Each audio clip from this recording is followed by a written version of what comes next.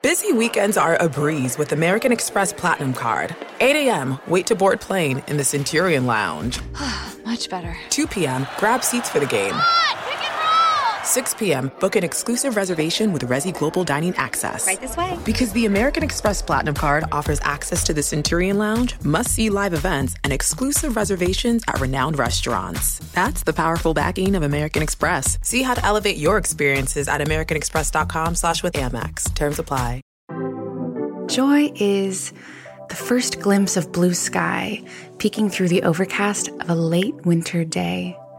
Joy is the first brave tulip of the season, the first harvest of fresh blueberries, all the little pops of color to remind you that spring is on its way. New Yorkers know this better than anyone. It's time to bring the spring back into your wardrobe, and nothing says New York spring like Kate Spade New York. Their new spring collection is perfect for all your adventures, day or night. Discover and shop the spring collection at Kate Spade New York.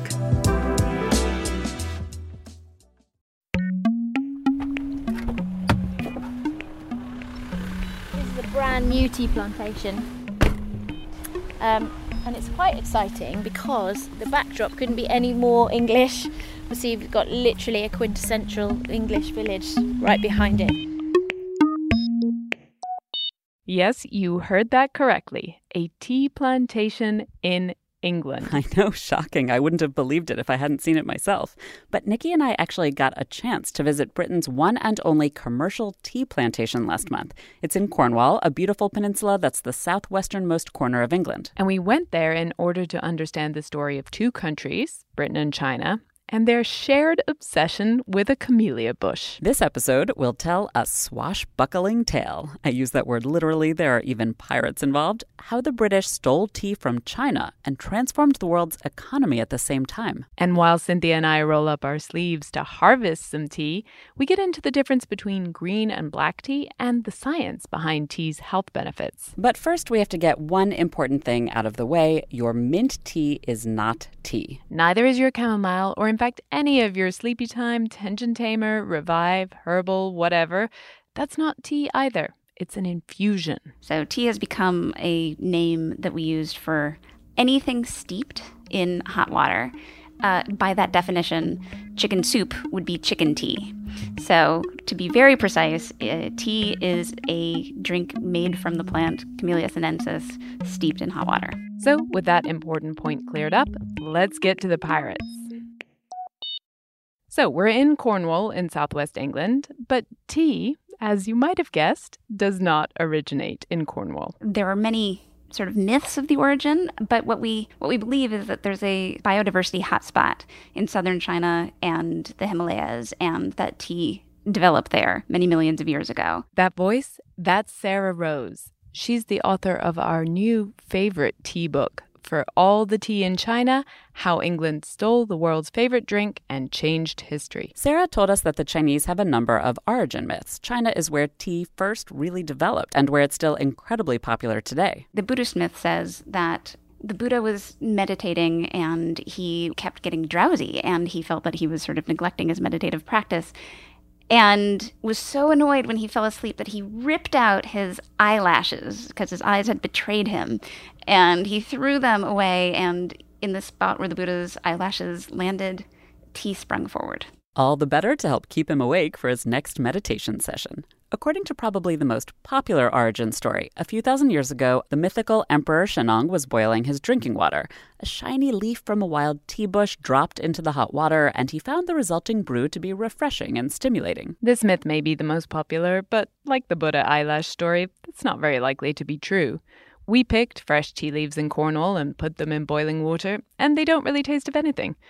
Turns out tea has to be processed a little to turn into what we think of as tea. And honestly, the whole discovery of wild tea and the development of a process to turn those tea leaves into, well, tea probably happened thousands of years before this origin story. We have no idea how long we've been drinking tea. But China basically owned tea and tea production for millennia. They cultivated the best-tasting tea plants. They developed the best methods to process the leaves into different kinds of tea. They obsessed over tea brewing and tea serving rituals. Tea first arrived in Europe in the early 1600s through Portuguese missionaries. But tea first came to England in the dowry of a Portuguese princess named Catherine de Braganza when she married an English king in 1662. And the British nobility quickly copied her tea-drinking habit. She's credited with introducing the custom of drinking tea to court. At first, tea was super expensive and rare. Then, as Britain industrialized, it got a little cheaper, mainly because Parliament banned importing Chinese fabrics in order to protect the new industrial fabric trade in England. And so merchants trading with China, they filled their boats with tea instead of silk. But it was also very useful in that it is a stimulant, so it keeps you up. And it also is a way of conveying calories, of moving milk and sugar into the human body. It's hard to overstate just how big a deal caffeine and sugar are in 1700s Europe and in particular in industrializing England. If you drink tea, you can be super perky during the day. You can get extra calories. And by boiling water to brew your tea, you also fortuitously protect yourself from lots of diseases and parasites. And tea wins in England over coffee because, as Nikki said, the price was right. Because of its different trade routes, coffee's prices were expensive one day, cheaper another. Tea was the best deal. And tea came from China. Part of the reason the price of tea was so stable is because one company had a monopoly on all trade with China. The British East India Company. It was the first stockholding organization that basically controlled all the trade with the Oriental Empire, the Eastern and Oriental Empire. And it worked like a government in its own way. It could mint money, it had its own court system, and it had its own armies. So it was an arm of the British government, but it was a privately held company. And that one company provided all of this economic boost for England and the empire. And that economic boost was substantial. 1/10 of the British government's revenue from taxes came from tea alone. Britain was buying 1/5 of China's entire tea production because by the mid-1700s, tea had become the most popular drink in Britain, more so even than beer. So China was totally self-sufficient, and for a long time, England was trading with China by just buying things with silver, and this became a balance of payment problem. Silver went into China and there was no other trade coming out. So the treasury of England is being dumped into China and it's staying there.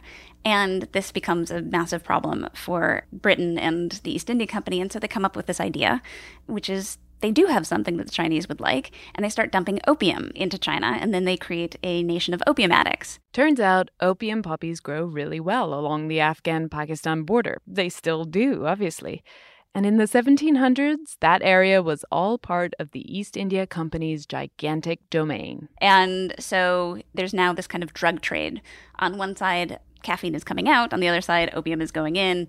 And that sustains itself for 100 years. So Britain at this point is pretty happy with the setup. And here's another piece of this story. As the Brits are becoming a nation of tea drinkers, they're also becoming a nation of gardeners. There's a kind of plant mania in Britain. Britain is this very rapidly industrializing country. People are being moved off of their farms and into the cities, and they obsess about plants. But this is more than just getting in touch with nature. Brits are obsessing about exotic plants in particular. And so plants become extremely valuable. There are noblemen who are willing to bet their entire family fortune on one orchid. Some of these are plants that you see alongside roads today. They don't strike us as particularly exciting. But at the time, they were being brought back from the Far East or South America, and they'd never been seen before. These big houses and gardens in the UK were all about having the best, the oldest, the first introductions, and the botanical gardens, if you like, were great showing off devices on a huge scale. And that's just the history of the estate we visited in Cornwall called Tregothnan. And they were all competing like mad, of course. They're all very friendly and very, gentlemanly towards each other, but secretly they're all furtively collecting and growing as much as they can to beat their neighbours. Jonathan Jones is the managing director of trading at Tregothnan. So Tregothnan is home to the Boscawen family since 1334, so almost 700 years old. So lots of countries don't really, have estates, so it's a very British thing. The Boscawans are British aristocrats. They're the Earls of Falmouth. And in the 1700s, they, like all their noble friends, were mad for plants. They created the largest private botanical garden in Cornwall, and they sponsored expeditions to stock it with all sorts of exotic treasures. So this place, Tregothnan, actually grew the first outdoor camellias in the late, probably 1790s. We're not exactly sure, but they were the first outdoor camellias in the UK. With that much we do know. And they're still growing. Like 200 years on, they're still looking good. These are flowering ornamental camellias. They're not Camellia sinensis or tea bushes. But the point is, the Boscawan family ancestors at Tregothnan were in the thick of the camellia planting exotic flower displaying competition. So that's the scene. The East India Company is keeping Britain in tea by selling opium to China. And meanwhile, all these caffeinated British aristocrats have developed a serious botany habit. The past is truly a foreign country. The British aristocrats are pretty happy with this setup, but the Chinese, not so much. It takes the Chinese 100 years to get truly pissed, but finally they do. The Chinese emperor gets mad because he doesn't want a nation of drug addicts. So he fights back. They have a war. And China may have been self-sufficient as far as being able to feed itself, but it didn't have armies, it didn't have modern navies, and it gets roundly humiliated by England. So Britain wins its dirty drug war, and as part of the peace treaty, it gets 5 new trading ports along the coast. 5 more ports is 5 more points of entry, footholds from which Brits can sneak into China and steal its secrets. Because the East India Company, they might have won the Opium Wars, but drug dealing is such a headache, and they keep having to fight over it, which costs money. The East India Company has an idea. England totally controls India, and folks from the company had seen wild tea growing there in the Himalayas. It doesn't taste great because it was never selected and bred the way it had been in China for thousands of years. And the locals chewed it. They didn't have a culture of processing tea like in China. But the fact that tea plants grew there gave the top dogs at the East India Company the idea to start a tea industry in India. They want to be able to make it themselves and keep all of that money for themselves. And if they can have it in India, which they fully control, then there is no middleman. From the moment you plant it to the moment it comes to the British table, every step in that chain is British controlled, and there's British profit. And it's far better for the British Empire, they believe, to lock out China from this trade. There's only a couple minor problems with this brilliant plan. The East India Company has no tea plants other than the crappy wild ones, and, again, minor detail, no British person knows how to grow and process tea. So they needed an intellectual property thief. They sent a spy. His name was Robert Fortune. Robert Fortune was a Scottish botanist, and he had experience in China. He'd already been sent there once on a plant hunting expedition. Out of all the plant hunters of the day, he knew China the best, so he was the perfect thief for the East India Company. In theory. But Robert was Scottish, and the other not insignificant challenge is that actually no foreigners were allowed into China, except for inside the walls of these 5 trading ports. And tea doesn't really grow in those ports. No white people are allowed beyond the treaty ports. For Robert Fortune to go exploring, he needs to not be a white person. And so he shaves his head, he sews a queue into it, a ponytail down the back, which is how people sort of would signify that they are Chinese, and wore Chinese clothing. And I know it sounds absurd that some 6-foot-tall white guy could pass as Chinese. But the idea was that China was so big and really so diverse, and also so closed from the world that they wouldn't know what they were looking at.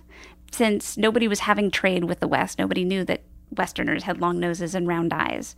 And also, China at that moment is ruled by the Manchurian court, and the Manchurians are foreigners. So there's this idea that foreignness is something internal, and as long as he was wearing the signifiers that made him Chinese, he could be Chinese. There isn't even a one national language at this moment. There are many different languages. So it's possible he just didn't speak the local dialect. And it's not just the hairstyle and the clothes. Robert even learns how to use chopsticks. Quite a struggle, according to his diaries. But Robert, even dressed as a native and acting like a native as skillfully as he can't do this on his own. He hires guides. He hires people to speak for him, people to carry for him, people to do all his negotiating with the culture. And they are people from the coast who do have experience with Westerners. And they go in together as a team to hunt plants in the wilds of China. And he's specifically looking for two things. He wants the very best green tea plants and the very best black tea plants. And he needs to get tea makers and recipes from both. So yeah, this is not an easy mission. In fact, Robert spends the next 10 years of his life undercover in China. Sarah never quite figured out what his wife thought about all this. Still, it wasn't like Robert was having a ton of fun. There are lots of obstacles and challenges. He fights pirates. In fact, this is the thing that sort of got me into the book in the first place. I was like, wait a minute. He dresses in drag and he fights pirates? That's the greatest story ever. China is a bit of a lawless place, and there's a lot of money to be made, and so the pirates rule the coasts, and in order to travel in China, you have to sort of travel up the coast, and he gets beset by pirates, fights them off. When he is in the interior, there are bandits, and there are prostitutes, and it's an adventure tale in order to find the best tea regions of China. My favorite part of the story is where he sleeps on top of coffins by mistake. Or maybe the part when his entire first shipment of plants dies. But really, you have to read Sarah's book for all the tea in China for the whole adventure. I bought it for a friend as soon as I finished it. But the main thing is that Robert Fortune succeeded, and he made a fortune. He stole tea from China, and he even stole tea makers for their expertise. He stole everything, the entire process from seed to cuppa. It's one of the biggest intellectual property thefts in history. And now, over 1 million people in India are employed in tea, and that's where, for a long time, most of the world's tea came from. In fact, Indian tea becomes even more famous than Chinese tea. So among the things that Robert Fortune did was he was the first person to bring tea to Darjeeling, and Darjeeling is the champagne of tea. It is the very finest tea you will ever get, and that is what I have in my house. Robert's story explains how tea ended up in India, but how on earth did it end up in Cornwall? We're all feeling that late winter fatigue. But if you keep your eyes peeled, you might start to notice the signs of spring thaw, like a purple crocus poking through the melting snow, or a particularly bright afternoon sun shining through the New York skyline. Spring is coming, and nothing says New York spring like Kate Spade, New York. Add joy and color to your wardrobe with their new spring collection of jewelry and handbags. Discover and shop the spring collection at Kate Spade, New York. Busy weekends are a breeze with American Express Platinum Card. 8 a.m., wait to board plane in the Centurion Lounge. Much better. 2 p.m., grab seats for the game. 6 p.m., book an exclusive reservation with Resy Global Dining Access. Right this way. Because the American Express Platinum Card offers access to the Centurion Lounge, must-see live events, and exclusive reservations at renowned restaurants. That's the powerful backing of American Express. See how to elevate your experiences at americanexpress.com/withAmex. Terms apply. Darjeeling in India is a long way from southwest England, but in 1999, Jonathan Jones decided to plant England's first tea garden at Tregathnan. On a very small scale, we put it into the kitchen garden. And this wasn't just a crazy idea, although it was a little bit of a crazy idea. But Jonathan's a botanist by training too, and he had noticed some similarities between Tregathnan's gardens and Darjeeling. So we have a magnolia tree, which flowers here in February, sometimes in January. It comes from Darjeeling, and yet it does better here than it does in Darjeeling. There are a few other examples like this. Jonathan calls them indicator species. And he wondered if they can grow these other plants so well at Tregathnan, why not tea? It still sounds a little crazy, but the climate in Cornwall, and particularly at Tregathnan, is actually really similar to that of Darjeeling. You know, in Cornwall we get this very languid spring-like winter, they call it. So it's not quite winter, not quite spring. That is what tea loves. We have 1,100 millimetres of rain a year.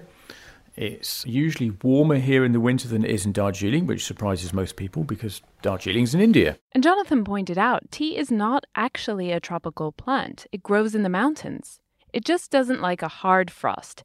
And Cornwall is warmed by the Gulf Stream, and it doesn't usually have hard winters. But that doesn't mean that growing tea in Cornwall was easy. Things like shade, I didn't believe we needed it in the UK because we're quite far north. But in fact, shade trees are really important, and our best tea grows where it gets about 2/3 of the day's sunlight. I never would have thought that England had too much sun. I really thought that we had that one covered. literally. One great thing about England is that it doesn't have the same pests and diseases that the tea plant faces in China and India, but it turns out it had some new ones. And we had attacks from deer. They love it. There's a very old closed herd of fallow deer here. They're 300-year-old herd or more now. And they would get a taste for tea, and then it's very hard to stop them. But pheasants too. I've never heard of this elsewhere, but the pheasants at Tregothnan would come in and pluck the young two leaves in the bud. The very bit that we want is what they'd like to get as well. So we had to put in scaring things to prevent them stealing all our tea. Still, Jonathan persisted. And in 2005, we had enough tea to actually sell the first packet of tea. Bella Percy Hughes is the director of marketing at Tregothnan, and she took us on a tour of the estate. First stop, the very first tea bushes Jonathan ever planted.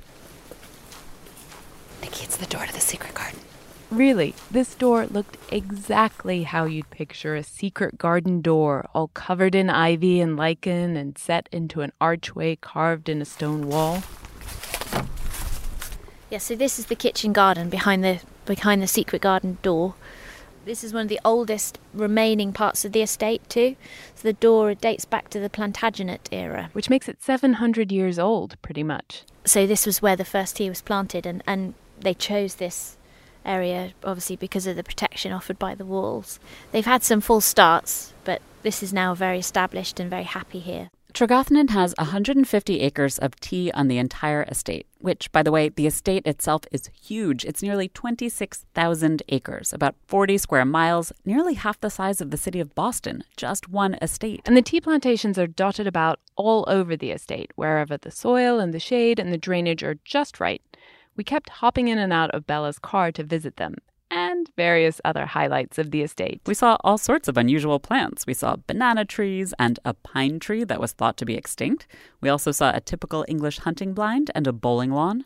So this is the world's largest maze made from camellia. Oh.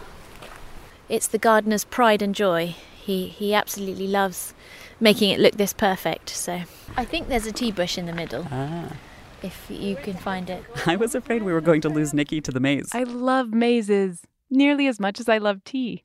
But onwards. So we're looking now over the top of this tea plantation in the Himalayan Valley, which is named because there are plants here that are very reminiscent of the Himalayas. And it's a rolling hillside, looking at the Chinese pagoda. So you kind of feel like you could be anywhere but England right now. This particular plantation was weird because it really did look like Darjeeling. Admittedly, it's been 20 years since I was in Darjeeling, but still, this patch of hillside has actually been used in films as a stand-in for India. We walked over to the tea bushes. The gardeners cut the tops of the plant so they hit about mid-torso because this makes for easier plucking. The leaves were all bright and shiny. I'm about to pluck. Is there a technique? Just pop it off. Okay. Everyone heard that? I heard it. There you go. Before we did too much damage, Bella introduced us to the different parts of a tea bush's anatomy. So this very green, bright green, top two leaves and a bud is what we're looking at here. And you can see the little bud has got tiny little white hairs on it. And to make a white tea, you need that bit, which is why white tea is so prized and precious and expensive, because that's the bit that you use when you make a white tea. So normally the other leaves, so further down the plant, we'd be using for black and green teas. It's only this top part that's used for the most precious teas. Yes, it's true. Green and black and white tea all come from the very same bush. White tea is just the bud. But what's the difference between green and black if they both come from the leaves just under that bud? The difference between green tea and black tea is a little bit like the difference between a boiled potato and a roasted potato. I cannot really think of tea as being like potatoes, either boiled or roasted. But Sarah's point is that in green tea and black tea, the actual leaves are the same. The difference comes in what you do to them post-harvest. Jonathan told us that there are 5 main stages in processing tea. You pluck, wither, roll, oxidize and dry. Pluck, wither, roll, oxidize and dry. And that is simply taking the leaves off, pluck, and then withering is a matter of letting them wilt, so they go floppy. And then the next step, the oxidation, that's what really makes a difference from one variety to another. This oxidation process basically means that you bruise the leaves, usually by rolling, and all the juices from the broken leaf cells come into contact with each other and the air, and the leaves turn brown. Oxidation doesn't just change the color of the leaves. All those chemicals in the leaves are interacting with each other and the environment, and that transforms the flavors in your final cup of tea too. If you want white tea, you stop the process immediately and dry it. You probably would be really gentle with them. You wouldn't roll them very much at all, or you may not even roll at all. If you want a slightly green tea, or even yellow tea, you would oxidize a bit more. If you want an oolong, again a bit more. But if you want a black tea, you're looking for the leaf to literally turn from a green leaf to a black leaf. This is a lot like an apple core.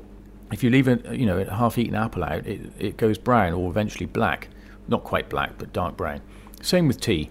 It's literally just turning colour during the oxidation phase. And then when you're happy that you've got the grade of tea you want, be it green or oolong or black or whatever, you stop it by drying it.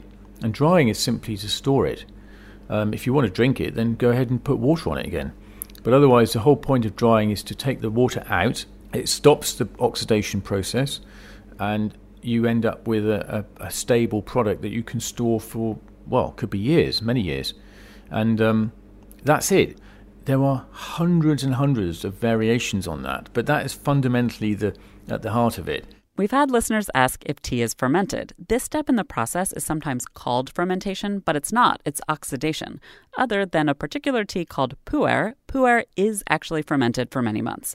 The other thing that listeners often ask us about is health. Is tea good for us? Is green tea better than black tea? Tea has a long reputation as a medicinal plant, but the hype these days, it's intense. Well, if I tell you the number of health benefits that have been associated with tea, you won't believe me. Because it seems like a panacea. It's heart disease, it's cancer, it's diabetes, it's Alzheimer's disease and Parkinson's, it's dental caries, it's metabolic syndrome, it's osteoporosis. Really, that's just unbelievable. Jeffrey Blumberg is a professor of nutrition science and policy at Tufts University. He chaired a number of symposia on tea and health. And honestly, it does seem hard to imagine that tea could possibly do all those things. But it's really important to appreciate two things. The strength of the evidence for each of these different outcomes is different. The evidence for tea's health benefits is strongest when it comes to your heart. And what we find, particularly in people with poor vascular responses, drinking tea improves those vascular responses. And we've even seen there have been clinical studies where they look at people who have had a heart attack, and then they look at who are the tea drinkers and the non-tea drinkers, and they find that the tea drinkers are less likely to have a second heart attack. Here's why this seems to work. The chemicals in tea, they're called flavonoids, they help your body increase the production of nitric oxide, and they prevent that same nitric oxide from breaking down. Nitric oxide is crucial. It allows your blood vessels to expand and contract more easily to keep your blood flowing and your blood pressure steady. So there's good evidence and a proven mechanism for how tea benefits your heart. That data is strong. But what about cancer? That's another one you hear about tea being good for. The data that suggests that tea has a chemopreventive or cancer-preventing effect is really strong if you're a rat. It's easy to make sure rats don't smoke. It's harder to tease this all out with humans. In general, it's really hard to do studies in humans that show what does or doesn't prevent cancer. And all these cancer studies are observational, meaning scientists just watch people over decades. So it's hard to figure out exactly what causes or prevents diseases.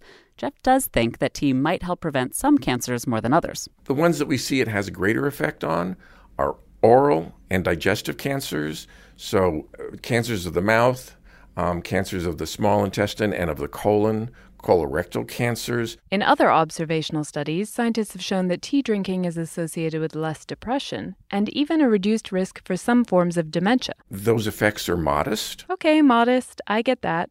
But still, on balance, I'm feeling pretty good about my tea consumption habit at this point in the conversation. But am I drinking enough? Dose is really, really important. When we compare people who drink 1 or 2 cups of tea to those non-tea drinkers, there is a reduction in risk. But when we look at those who drink 3 to 4 or 5 or more cups a day, the risk continues to go down as the dose goes up. In general, you can always have too much of a good thing, so in theory, you could probably drink too much tea. But Jeff thinks that would be hard to do. We just don't drink that much liquid in a day. Exactly how much of the beneficial chemicals you're getting varies too. Iced tea is usually weaker. Bottled iced tea has almost none of the good stuff left because it was dilute to start off with, and then the light breaks all the good chemicals down. But so here's a question. Is green tea the best? That's what most of the studies I read seem to suggest. There's much more, oh, green tea is amazing, than you ever hear about black tea. It's mostly because more research has been done on green tea because the original data came out of Asia where we saw these apparent benefits. So green and black tea might come from the same bush, but the differences in processing actually do create different chemicals in the end product. However, when we look particularly in observational studies and even in clinical trials, we see very similar effects of green tea and black tea. How could that be? This is clever. Jeff told us that it seems as though microbes in your gut actually break the molecules in black tea down and turn them into the same molecules that are in green tea. So I don't want to say that if you drink black tea, it turns to green tea in your colon, but something akin to that happens. This all sounds pretty awesome, but of course there's still a lot more research to be done on tea, what the chemicals are, how they work, how they interact with our gut microbes, what the benefits are. But Jeff, he's a fan. Yes, we should do more research. I believe strongly that we need to do that to better define and substantiate these benefits. But I'm perfectly comfortable telling you today that the evidence that we have says tea is a healthy beverage. But again, as a nutritionist, I have to tell you, you're not going to drink tea and have an otherwise completely terrible diet and expect it to do miracles. In short, drink more tea. Happy to. But maybe lay off the biscuits. By which Nikki means cookies. Drinking lots of tea is actually something that we Brits excel at. As well as cookie consumption. Roughly, we drink 4.5 cups a day, but per head. And the reason we can drink that much tea? Robert Fortune's epic tea heist. Stealing tea from China meant far more than just, okay, the East India Company can now control the tea trade and cut China out. It was absolutely world-changing. First of all, he remade the economies of England and India and the East India Company. That the minute you could have tea somewhere other than China, you are redrawing the maps of the world and the trade systems. All of a sudden, you can grow tea everywhere. India, yes, but also lots of other British colonies. Ceylon, which is now Sri Lanka, Kenya, Burma. And that means a lot more tea is for sale, which means it's cheaper. And so now, after 1842, when Robert brings tea to India, all levels of British society can share this national obsession. And it doesn't just take off in Britain. Tea now becomes the most popular drink in the entire world. And then there's all these geopolitical ramifications, such as propping up the East India Company and the British occupation of India for another 100 years. This theft changed the course of the British Empire for the next century. And at that point, the British Empire was like a quarter of the world. And like we said, Robert's heist made Darjeeling a major center, if not the major center of tea production. But here's a question I was wondering about as we toured Tregathnan. Sure, the climate in Cornwall is just like the climate in Darjeeling. But why bother? Tea grows perfectly well in Darjeeling already. So, the Brits took essentially what is the Chinese national drink. We made it our national drink over a period of 400 years, but we never actually grew it here, even though Winston Churchill wanted us to. So in the late 1930s, he said, you better get some tea bushes and get busy planting tea. Just think for a minute. Britain runs on tea, and the German submarines were sinking all the merchant ships bringing it to England. There is literally no way the British could have continued to fight without tea. But then they checked it out. It would take 6 years to cultivate. They had no tea bushes to start with. It was all just not going to happen. So instead, they actually stockpiled tea all over the UK, which I love that story. So back when Jonathan planted his first tea bushes in 1999, it wasn't that he thought that he needed to help his country stockpile tea against any potential future war. But his employers did have another rather pressing reason. After the Second World War, the British government really ramped up taxes on all these huge inherited aristocratic estates. These estates were really labouring under 98% tax rates for a long time. They were really hit hard. Running costs of these historic houses are enormous. People have no idea how many millions it costs to just keep them going. Straight out of the gate, it's hard to feel much sympathy here. oh boo-hoo, people who have inherited shitloads of money are being taxed a completely appropriate amount and will have to open up their ancestral estate to the public, etc. Tiny violins. Frankly, we tourists are happy these centuries-old estates and castles often have to open up to the public. We love to visit them, and we pay for the experience. But Tregathnan has a slight problem. It's really hard to get to, as we discovered. And so it would be hard for tourist money to keep it afloat. That's why growing tea became more and more of an interesting opportunity. Tregathnan tea tastes really good, but it also costs a lot. Not all of it. Tregathnan sells plenty of blends, and those are also delicious and much more affordable. Right, so which ones would you like to try? I'd suggest about 5 so you can get a good sort of range. Bella poured us cups of their strong English breakfast blended with tea leaves from India and a delicious Earl Grey with genuine bergamot oil from Italy. We also tried a green tea custom blend with lemon balm and other herbs for Liberty's department store in London, which I loved. I would totally go to their tea room just for that tea. Tregathnan even has a special Manuka Earl Grey blend because they grow New Zealand Manuka trees on the estate too, and a smoked tea commemorating 400 years since the Great Fire of London. Smell that. But there's single estate loose leaf tea, so just the leaves they grow on the estate, no other leaves blended in. It costs $47 for just 11 grams. That's enough for about 12 cups. You put a lot of work into tea, way more than people realise. Tea is unbelievably cheap for what it is. Even the most expensive teas are great value. And there's more work in this than in wine, really. But you don't see this on sale for the cost of wine, do you? Very rarely, anyway. When we tried to harvest tea at Tregathnan, it took us about 15 minutes to pluck enough tea for just a couple of cups. Granted, we aren't experts, and I was holding a microphone, so okay, it was a little awkward, but it wasn't easy. A really good tea picker can pick 30,000 tea shoots a day. But after a bunch more work processing, that translates into just 2 pounds of finished tea. And it's done by hand, and it's a very slow, painstaking, labor-intensive and expensive process. So it doesn't play well in the West, where wages are high. But Jonathan's not looking to sell mass-market teas, so he doesn't mind. At Tregathnan, they only harvest 10 tons annually, compared to 3 million tons globally. But that's okay. And our tea is selling at like £1 a gram for the really expensive single estate stuff, sometimes more actually. But you break that down, that's still only £2 per cup. $3 for a cup of tea? Well, but I pay about 6 cents for my tea bags, which make a perfectly solid cup of what we Brits would call builder's brew. It makes me strong. I do probably pay a little more for my Chinese black and oolong teas or my Japanese green tea, but nothing close to $3 a cup. But there is a market out there for Tregathnan tea.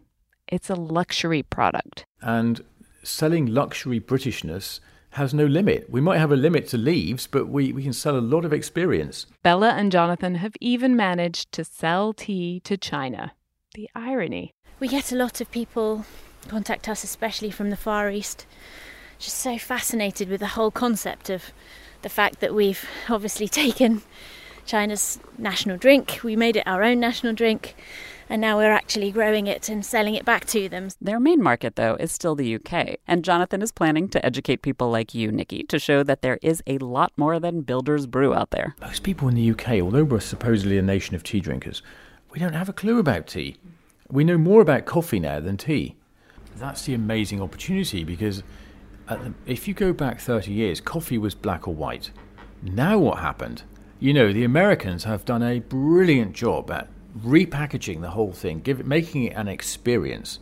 It's no longer about the coffee, it's about the out-of-home experience and all of that. And tea hasn't been through that yet. But when Mr. Schultz at Starbucks says his number one opportunity is tea, you've got to listen. And I think he's right. I am ready and willing to be re-educated. And I will be honest, that Tregathnan single estate tea is pretty delicious, as well as expensive. But there's one thing I still find totally bizarre. Nikki, you and your fellow Brits, you're all tea drinkers, but you only drink black tea. What is up with that? Jonathan, frankly, finds it frustrating. Our early days, we said, oh, we'll just do green tea. We won't worry about black tea. And we certainly won't do tea bags, because 6 to 8% of the UK supposedly drinks green tea. Well, we still haven't found them. I'm looking. I promise you, I'm looking really hard. I cannot find this 6% that drinks green tea. I have to confess, I do not know a single Brit that drinks green tea. Please don't all write in. The thing is, it turns out there's a historical reason for this. We have Mr. Robert Fortune to thank again. He goes to a green tea factory in China. Remember, this is almost 200 years ago. And he discovers something alarming about the tea there. It is being dyed green. It is being dyed green with poison. Chinese tea growers have heard from dealers in the treaty ports that English people like their green tea to be really green. So they used Prussian blue, which is a form of cyanide, and a whole variety of other chemicals to dye it. And they are not good for the human body, but they do make things bright and green. And so he comes to a green tea factory, and he sees that the workers' hands are dyed green at the fingertips. And he realizes that the green tea has been doctored, and he exposes this for the world at one of the great exhibitions in London. And this changes English tea preferences forever, at least until today. After that, it was very hard to get people to drink green tea because green tea was poisoned. So, yeah, it cemented a preference for black tea in England. Sorry, Jonathan. And with that, it was time for Cynthia and me to have another cup and maybe a biscuit or two, and for Jonathan to head out to tend to an old rose bush. Of course, gardening is another thing Robert Fortune transformed. My mom grew bleeding hearts and a forsythia bush in my childhood home. Robert brought both those plants to Europe from China. He found the kumquat, which he named after himself, and he found lots of other garden plants. There was a dahlia, there are some rhododendrons, but a lot of the things that we see now, a lot of our garden plants now that we identify as sort of beautiful perennials and annuals are things that came back via Robert Fortune. And that old rosebush that Jonathan was heading out to prune, it's from Ningpo in China. And it was collected by a chap called Robert Fortune, and it's called Fortune's Double Yellow. And there's this, it's purely romantic. I'm probably completely wrong, but I like to think that this rose collected by Robert Fortune when he was collecting all those tea bushes somehow passed through his hands and found its way back to Tregarthen, and now it grows on the house. An enormous thanks to Bella Percy Hughes and Jonathan Jones for showing us around England's one and only commercial tea plantation. We have links and photos of the secret garden and the camellia maze and more online at gastropod.com, which you definitely need to see. Thanks also to Jeffrey Blumberg of Tufts and to Sarah Rose. Her book, For All the Tea in China, is a really great read. We definitely recommend it. Thanks also to our fantastic volunteer, Ari Lebowitz, who helped us with our tea and health research and much more besides. And we're back in 2 weeks with the tale of Big Chicken. Now, where was that cuppa? And the best way to do it is just have a spoonful that because then you can really slurp it. And actually, that's what you're supposed to do because you get the most air through the tea, and that's obviously what wakes up your taste buds. Will you demonstrate slurping for us? Yes, I will. So here we are slurping the tea.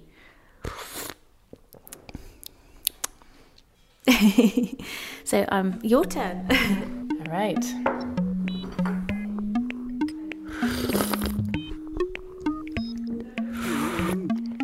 I'm a much messier slurper than you. Something I never knew about us. Congrats! You've survived another New York winter. Add another stamp to your New Yorker achievement log. In just a few short weeks, the clouds will break, the snow will melt, and you can finally feel the sun on your face again. Bring the spring back into your wardrobe with Kate Spade New York. Their new spring collection of jewelry and handbags is brimming with decadent color and undeniable joy. Discover and shop the spring collection at Kate Spade New York.